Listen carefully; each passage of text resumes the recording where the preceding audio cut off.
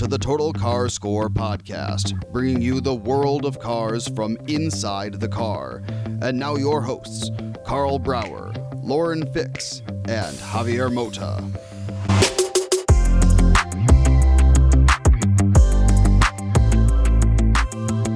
Well, we just completed the first test drive of the Volkswagen ID.4 all-wheel drive. Did I get it right, Justin? Yes, that's right. And here with Justin Krause, who is the specialist, what's your official title? Mobility? Director of e-mobility. Director of Mobility. And Jeffrey? The product manager for the ID.4. So who's more important in the process? Because if you didn't build a car, you don't have anything to... But if you build it and he doesn't sell it, we're all one team. No, I know. That's right. And it's amazing. Actually, we're here in the Chattanooga plant, and this is like almost 4,000 people, right, who work here. Yep. And they're going to be producing this car here in the near future, like starting next year. Next year. So tell us a little bit more about it, because the car is already being sold in the U.S., but it's being built in Germany. Mm-hmm. And I guess that was part of the natural process, but now the growth is in the U.S., I guess. Yeah, absolutely. I think the opportunity here now is we see a strong demand for the product. We're getting as many cars as we possibly can out of the German market and bringing it here to the U.S. The U.S. consumer is going crazy for the product, and what this is going to unlock for us is just producing a ton more product for the demand and really catch up with that. So it's exciting for us to continue to bring the product to market, to expand on that, and by next year we'll be having an electric vehicle made by Volkswagen in the USA.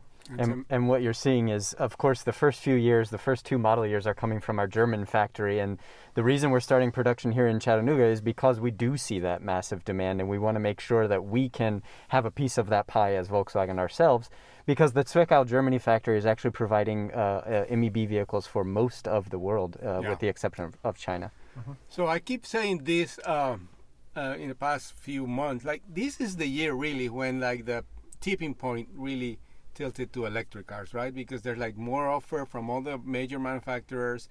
People are accepting it more and more. The infrastructure is growing. So this is the time, and there's no going back, right? Yeah, and I think the really important thing here, and ID.4 is proving it, that we have almost 90% of buyers actually moving from internal combustion cars. So this is a car that's a perfect segue coming from your internal combustion car and evolving into an EV, and it's working out great, and we see customers really loving the experience overall, and that transition point is really easy to do in an ID.4. Yeah. So Jeffrey, let's go a little bit back, because I think the last time I saw you, we were in Puebla in Mexico saying goodbye to the Beetle, right? We were, yes, exactly. And then you started working this project, because it takes a long time to do something like this. Yeah, it takes a while to bring a car to market. So we've been working on MEBs in the U.S. probably since 2016 or so. And working on the ID.4. I mean, it all starts with, okay, where do you want to place a vehicle? What segment do you want to compete in? And obviously, the goal was to democratize electrification. And how do you do that? Well, you set up a great car in the compact SUV segment. Every year, 4 million consumers are choosing compact SUV, and that's why we put the ID.4 there. It's shaped right and sized right. It's priced right. It looks amazing. It's got all the features and technology. It's affordable. It has the range. And obviously those are the key tipping points that make people go and choose and pull the trigger on electrification. Let's talk about the value aspect, because I think that's one of the key things, and that's why people are going to start seeing why this makes sense. I mean, this car starts, the original or the rear-wheel drive. The two-wheel drive version starts at $39,995, and that's of course before your federal tax credit of $7,500. There's state incentives on top of that. That's before you factor in your fuel savings. If you compare the ID.4 to an average combustion vehicle, we estimate about $4,000 of fuel savings over a 5-year ownership period. So once you start adding all those things up, it puts the ID.4 priced right in the heart of the compact SUV segment. The average combustion compact SUV is $29,000 or so. ID.4 sits right in that spot. But the ID.4 is equipped with more features. Absolutely. We've got our full driver assistance suite standard in the car, heated seats, heated steering wheel, and many other features, all in the standard version. And state-of-the-art electric powertrain.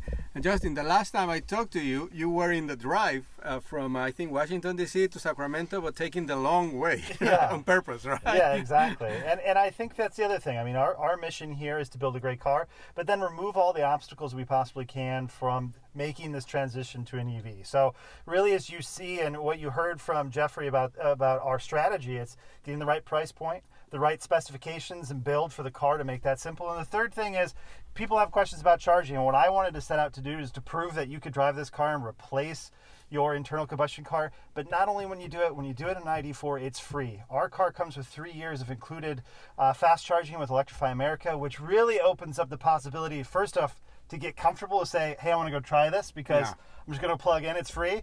And now I'm going to, really take this car to its limits and understand exactly what it means to go fully electric. And I think a lot of people are already like figuring out how to do it. I think many people have a lot of questions, as you said, but I think, this is my theory. I don't own one, but I have had it several times in Miami. And I think, I don't know, you probably have heard this before, like maybe it will take 2-3 a month maybe to figure out where your station is, where you can go, when you can charge, how to read the range of the car, and all those kind of things, right? Well, I think it's even going to, this car proves that it would even take less time. I think certainly in the past when you're dealing with vehicles that have much less range, that was probably the case. But with a car like this, which really, when you have it completely full with energy, is about the same as having a gas tank, right? Yeah. The difference is just the energy type. So really the transition to an EV and the simplicity of that is really baked into the kind of decisions that we made in building this product, and then the way we went to market too. Yeah. So Jeffrey, this is the new version, the all-wheel drive. Tell us about the advantages of this one. Yeah, the all-wheel drive is a great product. Obviously, in compact SUV, about 50% of the sales are all-wheel drive. So, of course, we have to debut our all-wheel drive. And the beauty of the ID.4 is that it adds another electric motor on the front axle, which adds 94 horsepower. So that gives you a 0 to 60 time in 5.4 seconds, about 2 seconds faster than our two-wheel drive version. But, of course, that adds traction and safety. For those consumers who are in maybe some colder weather markets, for that additional traction. The vehicle starts at $43,675, and that is the most affordable all-wheel drive electric on the market. If you want an all-wheel drive electric vehicle, ID.4 is the least expensive. So it's an awesome message, and again, playing into that value play with ID.4. We also include a heated windshield and a tow hitch on the all-wheel drive versions as well. But other than that, it's super similar to the two-wheel drive. The offer structure is the same to make it really easy for customers to find the right car for them. Yeah, and we're sitting in it here in the Chattanooga plant. This is obviously made in Germany, although we saw very interesting process going in there, like how they're preparing, because the production starts next year. But they already, what do they call it? Ghost building? Or they're doing ghost building. They're getting pre-series cars going, and it's just incredible to see how far along we already are, considering we're still about a year away from building those cars here in the plant. Yeah. So Volkswagen obviously is into it, like for the long run, right? Like last night at dinner, I think we were talking about what the numbers mean, and I think you mentioned the ID.3, which is the original of the new electric family, is the third. Yeah. It's the third era of Volkswagen. Yep. Of Volkswagen. Yep. We still have to figure out the dot in the name, ID.4, but we can leave it for another episode. But from here, there's more coming. Can you tell us what we are going to see in the next 5-10 years? Because the bus is coming, right?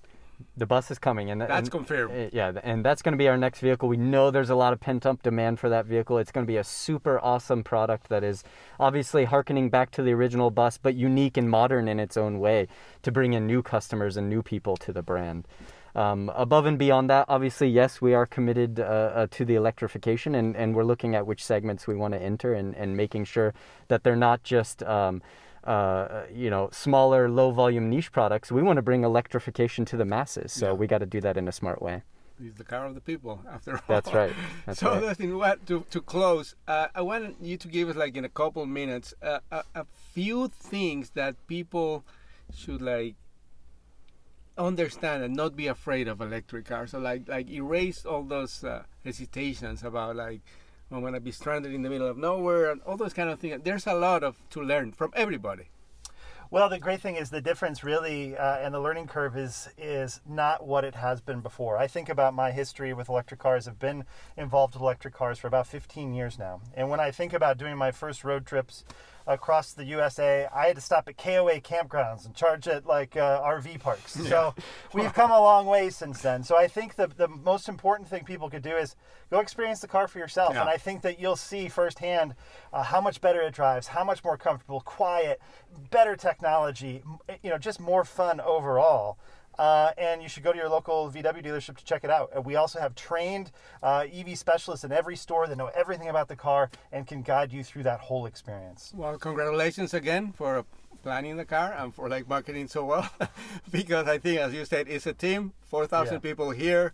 How many in the whole world? Over 650,000. So it's a big team. It's a big team. Yes, Yeah. it is. Well, thank you very much for having us here. It's great to see people in person again. And it was great to talk to you over the phone back when you were doing the trip in April, right? Yep, that's right. I was doing it, March and April. That's right. Well, excellent. So thank you again. And I'm going to take my flight back to Miami. Sounds All good. right. Thanks for having Have us. fun. Thank you. See ya. Bye.